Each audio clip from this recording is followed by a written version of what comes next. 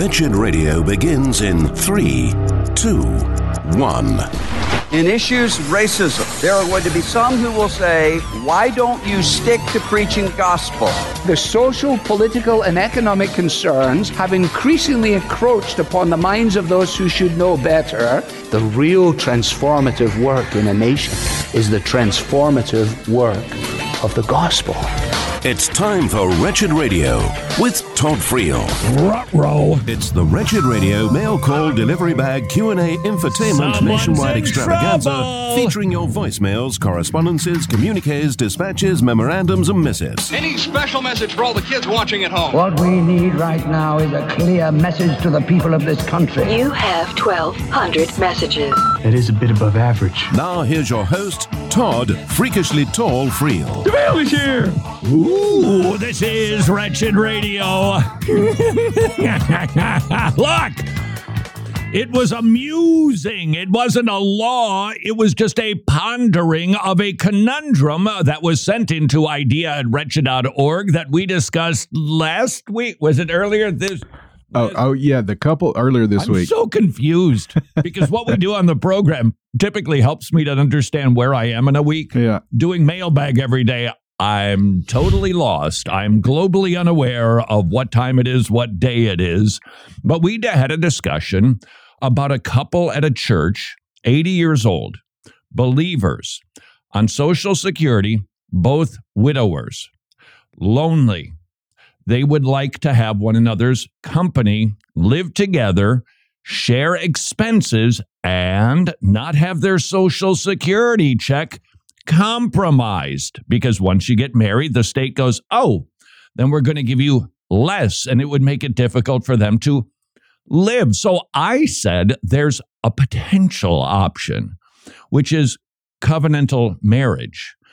And I suggested that rather than going to the state to get their imprimatur that you're actually married, you do it in a church without state involvement. Who determines who is married and who is not? It's not the government. Now, for their purposes, sure. But in the eyes of God, it is the Lord himself who says that couple is married, and it can be done all kinds of different ways, different ceremonies. But if there is a vow that is taken, God says, that's it. It is sealed. You're married.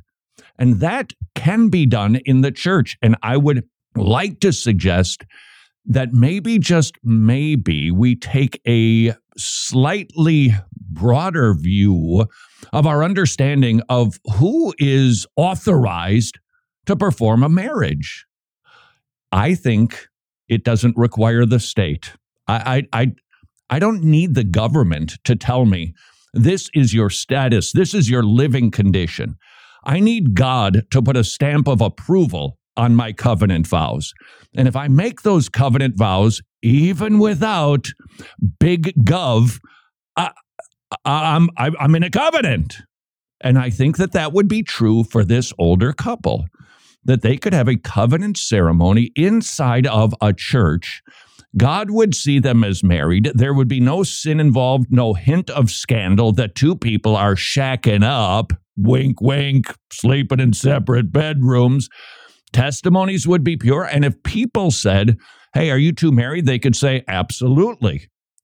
The government, however, won't see them as married. And this is where it gets a little bit funky, and I grant you that.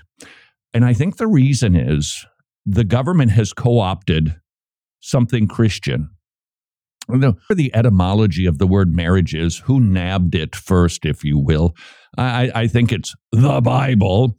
But the government uses the same word that the church uses. It's used globally, marriage. And so we have this sense that unless the government says we're married, we're not married. Well, what would happen if we don't need the government to tell us we're actually married?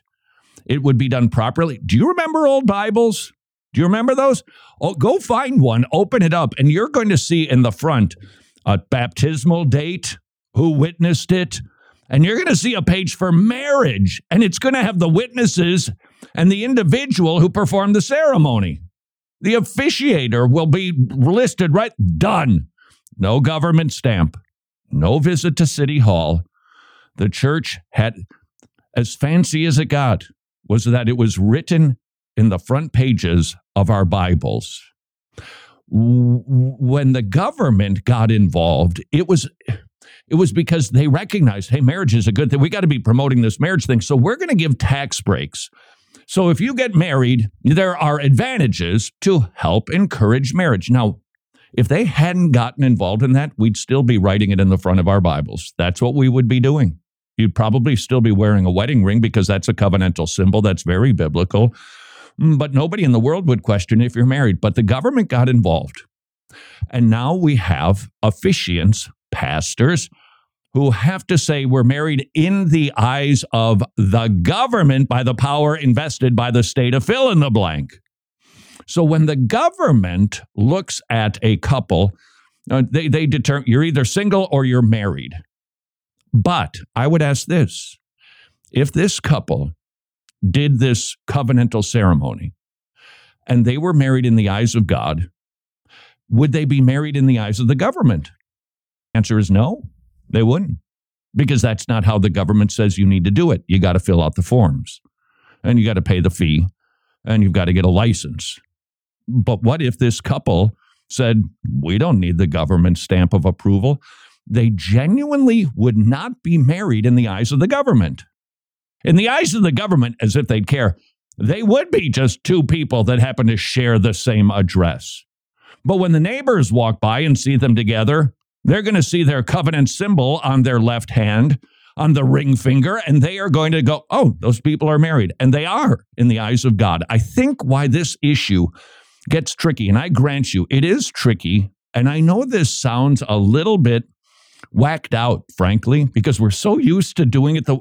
Most of us were probably born into the governmental system. This is the way you did. Did you get your license? Have you been to City Hall? No, I'm fine with participating in that. But here would be my ponderance du jour, which is also the ponderance of the day. It's very good. You should have it. The ponderance would be, what if a couple who gets married in church, we'll call it for the sake of clarity, performs a covenantal ceremony? They can choose to inform the government or not. This isn't just for 80-year-olds. They can choose to participate in the tax break system, which is really, that's what the government should call it. Not marriage. You have no business in marriage, government. You're in the tax break business. And if a couple decides, yeah, we want those tax breaks, they can file for that. And if they don't want them, they don't have to file for them. And they're still married in the eyes of God, in the eyes of the church, and it should be in the eyes of the world. With all of that being said, Jimmy? Yes? I know that some people sent in emails about, please note, this is, look, I'm not banging my fist on the table here. But at the very least, I think this conversation, hey, I could be, this may not be exactly right. But nevertheless, it would be a helpful conversation to help us understand our attitude toward the government and their authority as it encroaches into the institution of marriage. So, Jimmy, what were people responding with? Yeah, so the consensus was basically what you just covered isn't it fraudulent to claim marriage in God's realm and in the same breath, single status for the increased benefits? Okay, I get it. I so get that because we don't want to be frauding the government. But here's the question. If you do not go to City Hall, pay the fee, and get your license, does the government see you as married or single? Yeah, single. Single. So you're not defrauding. Now, could I be wrong about this? Yes, I could. But I do think it's at least worth pondering a bit that we're not lying. We don't want to lie to the government. We don't want to be tax frauders. No, and I think really what we're not thinking about is going through a covenant marriage like you just talked about and not going through the governmental system. If let's just say I did that and then I claimed that I was married on my tax forms, that's actually what would be fraudulent. Yes, it would. Yeah. Sure. You're exactly right. So if you go to a covenantal ceremony inside of your church, married in the eyes of God, and you don't go to the government, then you can't file as married status. And I know this feels weird. I know it does. It's because we share this term marriage, that it's the government that says who's married. No, it's not. The government can't make those sort of heavenly decisions. They can't render those verdicts. It is a social program to promote an institution that we used to think helped to keep the society together. Were there any other? Look, could be totally wrong about this. I could. But just because the government has been doing it this way for a long time doesn't mean that we as Christians can't think through some of these issues and can't maybe remember that our God is more powerful and more important than the mayor, the governor, the president, whatever federal ruling there to be lawbreakers. We don't want to be deceivers, but we do want to put God first in our thinking. Enjoy this conversation at dinner. This is Wretched Radio. I believe in a culture of life. One of the most impactful moments of my life was when I heard the heartbeat of my oldest daughter in my wife's womb, and then saw the sonograms of all three of my kids. The sonogram, or the pictures that are taken of babies, still a profoundly helpful tool, which encourages me to encourage you to consider supporting Preborn Ministries. Preborn Ministries and their network clinics. They are giving away free ultrasounds to women, but they do cost something. It's $28 an ultrasound, and just as you heard Governor DeSantis say, his view of life was profoundly changed when he saw the baby in the womb. When you see the form and the shape and the fingers and the heartbeat, would you please consider supporting Preborn? It's a great ministry of life. It has a high anthropology, shares the gospel with women and with the dads. Preborn.org/wretched. Preborn.org/wretched. Hey, thanks for listening to Wretched Radio today. Listen, I know you love listening to Wretched Radio, and your support means absolutely everything to this ministry. But today, I'm hoping you'll prayerfully consider taking the next step by becoming an ongoing monthly gospel partner. As someone who's been changed by the gospel, you know its power, but there are so many people who have not heard it or understood it yet, and that's why we exist. We're on a mission to reach the lost through culturally compelling productions that are completely biblical. And with your help, we can do even more. More programs, more books, more outreach, more lives changed by the gospel of our Lord Jesus Christ. And as a donor-supported ministry, we rely on faithful friends just like you. And when you give generously and consistently, you make our work possible. So if you would you consider partnering with us financially? Pray about it, and if the Lord leads, wretched.org/donate. Wretched. Amazing grace. Amazing gospel. If you are one of the people who supported our joint effort with the Masters Academy International to get Bibles into the hands of people, you're going to hear a thank you letter from May that perhaps will encourage you that what you did was a very good and lasting thing. I'm one of the recipients of the MacArthur Study Bible, so generously given with the help of gospel partners. This will help me in my daily study of God's Word and will inform, instruct, inspire me in my walk with the Lord, as well as my service to the Lord in my family and my church ministries. How encouraging is that? By the way, if you're not plugged into the Masters Academy International, everything is about long-lasting impact. They train pastors in 18, 19 countries and many seminaries around the globe so that pastors can fill empty pulpits and preach. That makes a generational difference. You can learn more about the Masters Academy at wretched.org/Bible, or if you prefer, wretched.org/pastor. Books of the Bible. When Habakkuk saw violence and injustice in Judah, he complained to God. God promised to use the Chaldeans to punish Judah, but Habakkuk complained that they were even worse than Judah. God said that he would punish the Chaldeans after using them to purify Judah. God uses all things for his glory and the good of his people, even evil things. This is Wretched Radio with Todd Friel.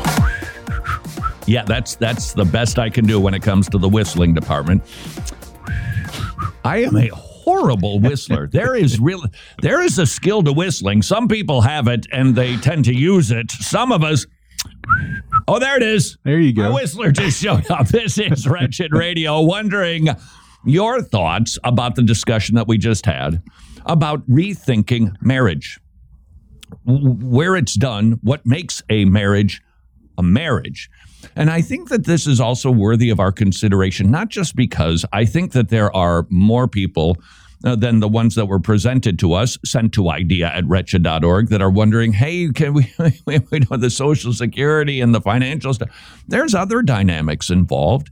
We don't want to be pragmatists. We don't want to say, well, hey, we're going to just change the way we do this to make it work for some people that have some conundrums. Never. We reject pragmatism. But we can noodle through some of these issues. For instance, what if it's a couple? They are both widowers, and they have They each have kids, and let's just say they're in their 80s too, and they actually have fond affection for one another. They want to live together, but they don't want to do this wrong. So we can't enjoy one another's company. But if we get married, that would mean, here's the implication of that. Because isn't this fascinating? The covenantal law, covenantal marriage is more powerful than blood. If you're married and you die, you know who's going to get all of your stuff? Not your kids, whether they're joint kids or separate families that have been blended together. They don't get it. The spouse gets it. So here's the scenario. A couple, let's just say, they've each got 5 kids, and they decide to get married. One of them dies. All of that other person's stuff goes to the couple. And then when that person dies, who gets all of that stuff? Their kids. Unless, of course, the will is written. And all this to say, there are scenarios out there. And we don't want to come up with ways to get around these issues. That is not what I am suggesting, or even, I hope, implying. What I'm saying is we need to talk through marriage, especially in light of the fact that the government is defining it as two people of the same gender. Do we even want to be participating in that? No, I'm not going to go tear up Masons. I'm okay with participating. You want to give me a tax break and I'm not sinning in doing so? Fine by me. But do we want to continue to be underneath the controlling authority of the government in some of these scenarios when marriage is really esteemed as marriage in the eyes of God? At least for Christians it is. This is just a maybe have conversations that give us a higher view of God than government. Furthermore, get ready for this one. Still not sure we're going to do this. We'll find out tomorrow. But I think that it's worth to have a conversation about Christmas.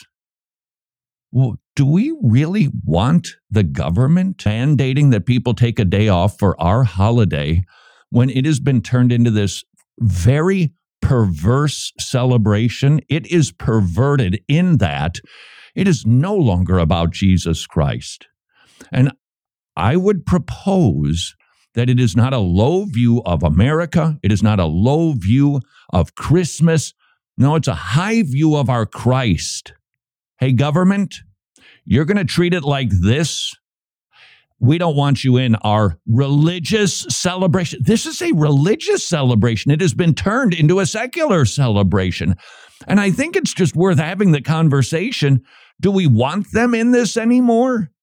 Did you see the Walmart ad for Christmas with the rainbow flag in it? Hey, Walmart, back off our holiday. This isn't you can do whatever you want to with the birth of the Savior of the world. Back off. And you might say, well, that indicates that we're losing the culture war. Well, we are. That's irrelevant. Even if we're winning, we should be asking the question, do we want the government's fingerprints on religious things, both covenantal marriage and Christmas? It's just worth thinking about. This is increasingly that I've learned this for some reason more lately than ever. We are so baked into the cultural cake, we don't even realize it. We are constantly breathing the air that is surrounding us, and we just don't know how much it actually affects us. So I know when I say something like, well, you don't need to go to the government to get married, it's like, whoa, whoa. And I feel that way too, because I remember I heard somebody say something like this 25 years ago, and I was like, cuckoo. I get it. It's radical sounding. Why though? I think it's because we're so used to the government being involved in our covenant ceremonies. We've got to do it that way. What do you mean Christmas? Not a federally mandated holiday. And I get it. And I understand, by the way, the loss that represents. Boy, do I get it. That one day there was a time when virtually everyone would say, Merry Christmas.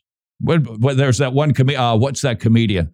Merry Christmas, Mr. Lowenstein, and Merry Christmas to you. That's how it worked. It doesn't work that way anymore. And now we're trying to strong-arm corporations into saying it. By the way, Starbucks won that skirmish, remember? That was a big deal. I remember that battle, that Starbucks wouldn't put anything about Christmas. They were just doing red Holly Jolly cups and seasonal cups. Nobody's fighting about that anymore. That's just the way they do it. So chip at Christmas. Why do we let it? I'm simply suggesting we have these conversations so that we are thinking more about the defense of the truth, defense of a biblical institution, defense of a Christian celebration.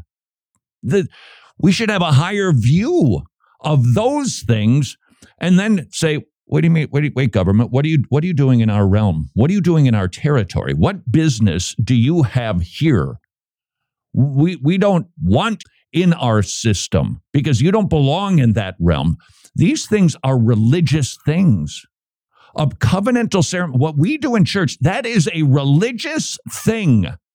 It is a worship service where there is a vow being taken till death do us part. And while I realize these days with 1-800-GET-DIVORCED that even we Christians have a lower view of marriage, that covenantal vow, let me tell you, in biblical days, you don't keep that covenant, you get killed. Because that's what you said. If I don't keep this, it was the splitting of animals. You see this in the Abrahamic covenant. You split an animal, you walked through it, stopped and said, if I break this covenant, do unto me what has been done to these animals. Whoa, that's way heavier than a contract. You put down in front of everybody, that's why there would be covenantal witnesses. You put down, it said to everybody, kill me if I break this vow. That's what we're doing when somebody gets married inside of a church. That's what we're doing. And aren't we doing it in the name of the Lord Jesus Christ? In the name of the Father, Son, and Holy Spirit. Isn't that what we're doing? Why is the government involved at all? Seriously, I'm just asking. And I suspect it's because, but that's how it works. Doesn't have to. Is it possible that we have simply they're in covenants that we have accepted, that they've got to say that Christmas is a holiday? And what does Christmas mean to the world? Walmart, a corporation, thinks so lowly of the incarnation of God in flesh, they think put a flag on it to pander to a particular demographic and advance their agenda, which is ungodly. And we just say, Hey, as long as the clerks say Merry Christmas, we're good to go. Hold on. The clerk's saying Merry Christmas unless they believe it. Okay, but this is already recorded this video. I just, whether we put it out or not, time will tell. But what are we saying when we say Merry Christmas? We don't think about it, really, do we? Merry Christmas in the elevator. The clerk maybe said, they just say Happy Holidays, and inside we go, rah, rah, rah, rah. Merry Christmas is a blessing. May you have a joyous celebration of the incarnation of the long-awaited Messiah. That's what we're saying. That's, and yet, even we don't think about that, do we? We are actually offering somebody a blessing. We insist that people who do not believe in the Lord Jesus Christ would offer that blessing to us? Perhaps. Not banging my fist, not trying to sound like a... These are things that we really should start considering. This is Wretched Radio.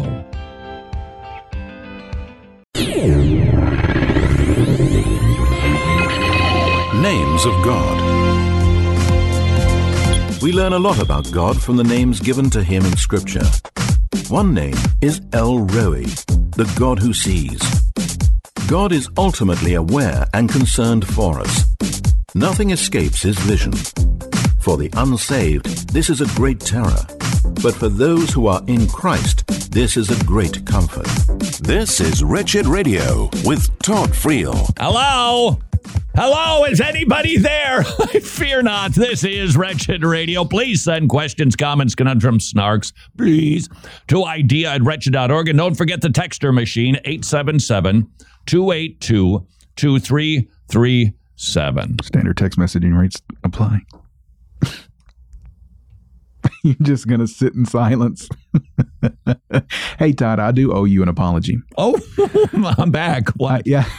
I want to repent and apologize to you because, you know, what we were talking about, the elderly couple and all of the text messages and emails that came in disagreeing with you.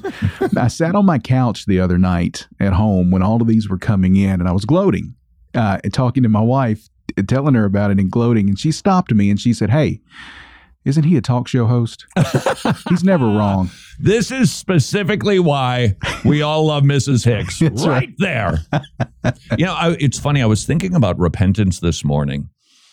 And let me just offer the caveat first, like pretty much everything else we've been talking about here, that I think repentance in a marriage is so crucial, that if a young couple is pondering marriage, or if a couple is married and they're having very big difficulties, until you believe that you are a bigger problem than your spouse and that you're willing to repent for it, I give your success rates in marriage very low odds. It's that important.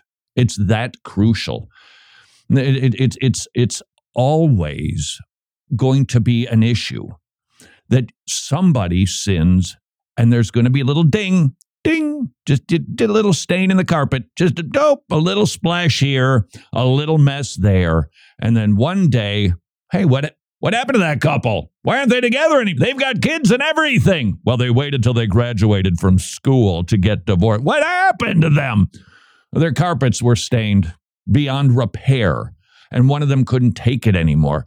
I could not say because, well, frankly, I didn't ask Lifeway to do a study on this, although they probably have, that the unrepenting couple, very little hope. Seriously, very little hope. But the couple that is willing to be more humble than Jimmy just pretended to be, that's a couple that's got a very good shot at it, because it also indicates a better understanding of the Bible when it speaks about us. That I esteem myself lower than everybody else. Like, you know, Jesus did. Idea@wretched.org, 1-877-282-2337. All right, this question is from Dylan. Todd, what exactly is the unforgivable sin? I've heard various interpretations and opinions on it, and I'm just getting confused. Well, here's a question. And I understand that because, hey, we all want to know it, don't we? Because if I do that, what? Okay, first of all, there can't be some sin that a Christian can commit and suddenly they are snatched from the hand of the Father. The joint grip of both Jesus and the Father on you. If you could commit a particular sin, it's sneezing 3 times in a row in less than 5 seconds. That's the sin. Okay. You're a Christian, you commit that sin, you're out? Impossible. So it can't be that a Christian can commit a whopper. Furthermore, something so important, we're talking about like a landmine here. Would God plant that and not put a flag on it and say, this is what it is, don't step on it? If you do this, you're going to hell. Don't you think that God would identify and disclose what it is? With that in mind, what is it? And I think that the answer is we have to conclude that it is not a particular sin, but it could be a sin in the life, I think, of an unbeliever where God says, your number's up, I'm done. That's it. And I don't know if it's volume. I don't know if it's a particular sin, but it's when your cup with your name on it gets filled up, God's going to take that cup and pour it out on you because it's a cup of wrath. And he can do that whenever he chooses to do that. So I don't think that it's a sin that could be applied to a believer. So I don't think that should cause you any concern. I think it's for an unbeliever, and it is not a particular sin. It happens to be we could even say, even if it is like a sin, that sin is different in the life of everyone. Because God is the one that's doing the sin accounting, and he makes that decision. Don't let it freak you out, Christian. Don't let it cause you to be in a panic. There are so many people these days that are so tender. And isn't that a sweet thing? So tender that any sin causes them consternation. Oh, no, I don't know that I'm saved. Okay, sin should cause us to be troubled, but it shouldn't cause you to not be saved. You need to. I get it. This can sound like, oh, you're just making light of sin. No, but we need to remember that sin doesn't disqualify a saint. Now, it could be a marker you're not one. Could be if it's ongoing, persistent. You don't care that you're sinning. Those would be the marks that you're a false convert. But the genuine Christian who sins while grieving over their sin, how could I do this to my Lord who did everything for me? Yes, you should feel rotten about that, but you shouldn't feel not saved. Romans 8:38 and 39. Take a look at it. Read it. If you're one of these tender ones that is constantly feeling like, oh no, I did this or I didn't do that, I'm not saved. I didn't pray today. I didn't read my Bible today. Now, you should. There's no doubt about it. But does that mean that those acts or lack thereof can snatch you out of the hand of the Father? When Paul writes, nothing can separate you from the love of God in Christ Jesus, and he is emphatic about it, and he makes it plain, neither this nor that, nor this nor that, nor this nor that. Get the point? Nothing. Not even when you sin. This is not giving license to sin. It should do the very opposite. You mean, if I commit this sin, I'm still in? I don't think I want to commit this sin. It's too good. I'm too glad to be here. 877-282-2337. Todd, this is from Sarah. Todd, recently you mentioned that if someone hurts you, you should always have a posture of forgiveness, but you don't have to throw yourself back into the situation that caused hurt. I have a parent who continues to disappoint me in our relationship. She shares private information without asking to others. So it's come to a point where I just don't trust them. But now I have a baby and I don't want the same thing to happen with them. Do I keep this parent at arm's length if they've proven themselves untrustworthy, or do I forgive them and let them back in so they can know their grandson? Let me just suggest there's something in there that's between those two options that will perhaps meld the two of them. Communication. You need to sit them down. Mom and Dad, here's the situation. Here's an example. This happened on this date. It happened on this date. It happened on this date. And I've asked you to not do those things. And yet, as you can see, you continue to do those things. I love you. I honor you. I forgive you for those things. But with a child now, I need to ask that you won't be doing those things either to me, to my spouse, or to my children. Can we make that deal? That this will discontinue? Great. Simple as that. Lovingly, respectfully. Uh-oh, they done did it again. Sit them down again. Mom and Dad, do you remember we talked about this? Like, I can understand mistakes can happen, but this one needs to stop. Really, it needs, I want to make this really clear and perhaps stronger than the first conversation we had. It needs to stop because we're not going to have this type of thing in our house. I would leave it there. Uh-oh, they did it again. Mom and Dad, we really need to talk. I've tried to express to you lovingly, respectfully, submissively to please stop sinning in this way. I have to let you know that if it persists, I cannot expose my spouse, my child, and even myself to this. Please stop. Uh-oh! They did it again. How many of these conversations you wish to have? Having as much grace as possible, I think is the formula. But it might come to the point where it's like, Mom and Dad, I have to tell you, if this does not stop, you will not be seeing me, spouse, grandchildren. I will not be a speed bag, and I'm not going to let this disrupt my family. I have a job, and it is to protect this covenant marriage. I shouldn't have said marriage because that kind of unwinds everything we were talking. This covenant I am commanded to protect. And so right now I'm protecting my family from my parents. I don't want that. I want you in our lives. But I have to tell you, there are no chances. This stops right now. Will you give me your word on that? And if they do, hopefully they keep their word. And if they don't, there can be a time. I think getting wisdom from others is always smart. But there could be a time where you have to say, I'm sorry, Mom and Dad, I've given you 17 warnings. Call when you're ready to participate in our family life with these terms. This is Wretched Radio. If you happen to be staring down the health insurance barrel and you are groaning because you're going to have to figure out, what do we do? Could we change? What do we get in November when it's open enrollment month? That barrel can be removed because every day is enrollment day at Medi-Share. Would you please call them if you're dealing with the health insurance blues? Please take 2 minutes out of your day and give them a call at 844-34-BIBLE. 844-34-BIBLE. If you're not familiar with Medi-Share, it's affordable biblical health sharing. Average family saves $500 per month. Average. Their ratings high. Teledocs.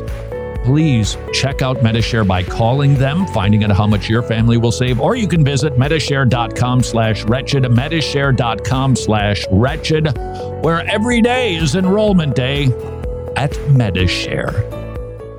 Well, thanks to our amazing gospel partners around here, we have been able to accomplish some pretty amazing things in 2023. This past year, we were able to launch Season 2 of Transformed. We launched Wretched Worldview 2, and let's not forget Season 4 of Road Trip to Truth, plus hundreds of hours of Wretched TV and radio. Now, what's possible for 2024? Well, we are excited to tell you about something new that will be starting next year. Can't let the cat out of the bag just yet, but what we can tell you is we need your help in order to make it happen. That's why we want you to prayerfully consider becoming an ongoing monthly gospel partner. And right now, through the end of the year, when you do that, every donation you give will be matched dollar for dollar. So join us, become a gospel partner today, and together let's make 2024 even wretched-er. In a good way, of course. I would say the Tomorrow Clubs is a wonderful ministry. Kids are getting saved like crazy, not just in Eastern Europe, but also in Africa. And it's so efficient. I was just with Paul and Cindy Marty, and I asked, and I said, in American currency, how much does it cost to have a kid come to a Tomorrow Club 4 times a month? So every single week. What does it take to make that happen? Ready? $1. $1. That's it. The kid comes, they get treats, they get materials that they learn the Bible, they memorize $1 because it's all volunteer driven. All those dear ones, they're volunteers. It's an amazing ministry. And if you have a heart for the lost in Eastern Europe, Africa, and you love supporting ministries that are super efficient and biblically sound, I would point you in the direction of tomorrowclub.org/wretched, tomorrowclub.org/wretched, and ask, how many children might I be able to support per month? Attributes of God. What does it mean to say God is righteous? He is the standard of what is right and good. He is in strict adherence to his moral law, and he is the source of righteousness through Jesus Christ for every sinner who repents and puts their trust in Christ. This is Wretched Radio with Todd Friel. And now a mailbag question from Jimmy. This is Wretched Radio. Did you say it like that? I'm Casey Kasem. Okay. I am the Rich Little. There's a dated reference. The Rich Little of the 21st century. We're going to count him up, and then we're going to bring him back down. Jimmy, you thought that maybe a follow-up was appropriate for the last question. Right about the parental situation where your parents have kind of been infiltrating themselves in your marriage against your in a bad way. Right. And so you talked about talking to the parents and warning them before you eventually pull away from them if you have to. So my question is, how does that reconcile with honoring your parents? How do you do it? Look, Mom and Dad, ever since I was a kid, you always do it. Now you're doing it again. You're not honoring your parents. But if you lovingly sit down, because you have an assigned role to primarily protect your covenant union with your spouse and your children, when you left, you cleave to another. That parental covenantal relationship is secondary to your new relationship. That one is, in essence, really, you could even go so far to say is that is done. Now, that doesn't mean you don't honor. It doesn't even mean you can't live together. It just means that being underneath their authority, that's done. It doesn't mean you don't honor and respect and show deference to. But it does mean God has said, especially if you're the husband, this unit right here, this till death do you part covenant, you need to protect that. That's your job. Even if it's your parents, just do it respectfully, in an honoring way. And I think that there's another component. Jimmy, I've just had perhaps another really horrific idea. Horrific. I think the issue of wisdom is also so needed in these situations because, be honest, your parents, because of your history with them, they were sinners too. They it is that thing that they always did, and they're doing it again, and you can be like, yeah! And you can be boiling over. You are at 212 and you are just steaming mad. Are you sure you should be? Wisdom. So here's the bad idea, Jimmy. Okay. An unrehearsed dramatic presentation. My parents are doing stuff, and I'm coming to you, my church mate. Okay. To talk to you, Jimmy. My parents, I'm just wondering if I need to cut them off. Why? Every Friday night, they come over and we have ice cream. And every single time we make them in a blender, nobody in our family likes malt. And they insist on putting malt into the shakes and turning them into malts. And I've asked them to stop with putting the malt into the ice cream. So you're going to cut them off? Well, they just keep doing it. That's okay. No, but we don't even get to drink the milkshakes because they turn them into malts. Yeah, I can. Okay. All right, okay, hold on. Let's keep going here. Jimmy, I'm thinking about cutting off my parents. Why? Well, I got it. When they come over, they have a tendency to. I get this feeling they maybe don't like my wife very much. I get that feeling. Why so? Well, they seem to give more attention to the kids than they do to her. Okay. Well, see, I need your perspective on this because I'm thinking about cutting them off. You're going to cut them off because they pay more attention to their grandchildren than their daughter-in-law. Yeah. It's my wife. Well, I understand that, but is it like the worst thing in the world? Yeah. Or here's another one. Hey, Jimmy, thinking about leaving my parents. That's where you ask, why? Why are you thinking about divorcing my parents? Because we've got 2 kids, and they show favoritism to the one. I just really hurtful for my other child. So I just don't. I've talked to them about it, and they just. So I think it's just time to put an end to it. Yeah, that is a deeper conversation. You think so? I think that is. Yeah. That's getting a little warmer. Yeah. All right. Jimmy, thinking about cutting out my parents. Boy, the way they talk about my wife, they even do it right in front of her. Yeah, that's definitely. See, I need wisdom because I'm going to get hot over malt put into my shakes, which, just so you know, just in case you were not persuaded at the incredible level of acting skills that you just witnessed, I actually prefer malts. Oh, that's disgusting. Oh, that's it, Jimmy. We're divorcing. We can't get... One of us needs to start a new denomination. Get wisdom from somebody, and they'll walk you through it. And they would even be able to say, yo, bro, even when you're talking to me, you sound kind of agitated. If you talk to your parents like that, I don't think you'd be honoring them. Maybe you need to work on your heart a little bit. All that to say, honor them, do it lovingly and respectfully, and get wisdom before you cut off anybody in your family. And then send it to idea@wretched.org. I would even add... Oh, boy. No, I would add that I think it's even, obviously you have to monitor how you speak to your parents because that's number one, how you honor them. But I would add that I think it's honoring even more so to your parents by making them aware that they're sinning. Oh, of course it is. But keep in mind, though, there are times we have a tendency to think, 1 Peter 3, that, this brotherly love, that we are supposed to be lowly with one another. That doesn't mean sometimes a firmer word can't be spoken because you'd be sinning by not being gentle. And it would be an act of kindness. All right, let's just say your boss just walked by and went, hey, would it be boy, that smell? Could you put the food instead of in your garbage can next to your desk? Could you put that in the kitchen? That'd be super great. And you don't, and they fire you. What? Why didn't you tell me? Wouldn't it be a gift to you if they said, listen, we've talked about this now 5 times. You need to understand. This is company policy.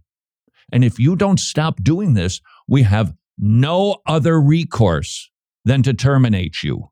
That's a gift.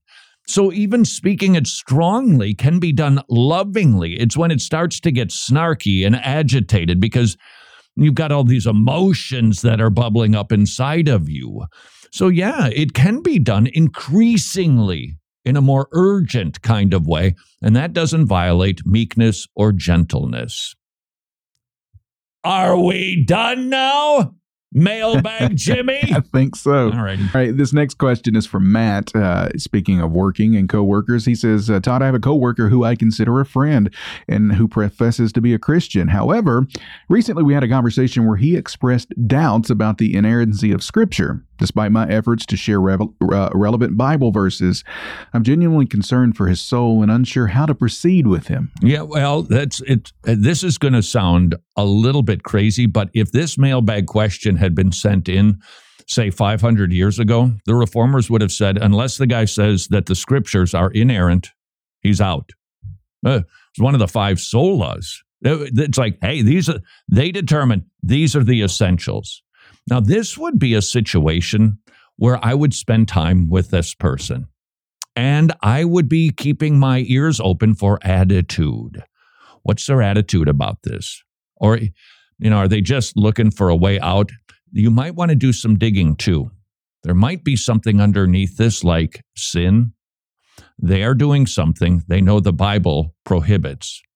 So if I can conclude that the Bible has mistakes, it's not always right, there are translation issues, it might get me off of my sin hook. So lovingly, patiently work with them to help them understand you have a very sure word. And then if you want to, Michael J. Kruger has great stuff on textual criticism regarding these discrepancies, these supposed errors that exist. Utilize those things. There's oodles of articles on the internet machine. idea@wretched.org. All right. This next question is from Zach. Todd, how can I increase my obedience in Christ? That's the question that we all should ask every day, isn't it? And the answer is in Acts chapter 2. Just do what God says. Now, I'm not saying about keeping every command, and of course we should do that. Here's what God says. If you want to grow in your love and devotion for the Lord, you need to stare at him. That's it. You can't appreciate the beauty of a painting if you never look at it. Okay, you saw it 10 years ago. You know what that was? I remember seeing an Alfred Sisley painting at the Chicago Museum of Art 40 years ago. And I remember that it was vivid blue. I don't sit there and go, wow, like I did when I was actually looking at it. And the same thing is true with Jesus. You can learn about him and then kind of move on with life. But if you're not persistently staring at him through the means of growth, it's just going to be dimmer and duller. What are those means of growth? Read your Bible, listen to preaching, witness baptisms, take the Lord's Supper, pray, and submit yourself to the preaching of the authority in your life. Those are the means of growth. It's Acts 2:42-43. You do those things, you're going to be staring at Jesus. You're going to become more like him. And until tomorrow, go serve your King.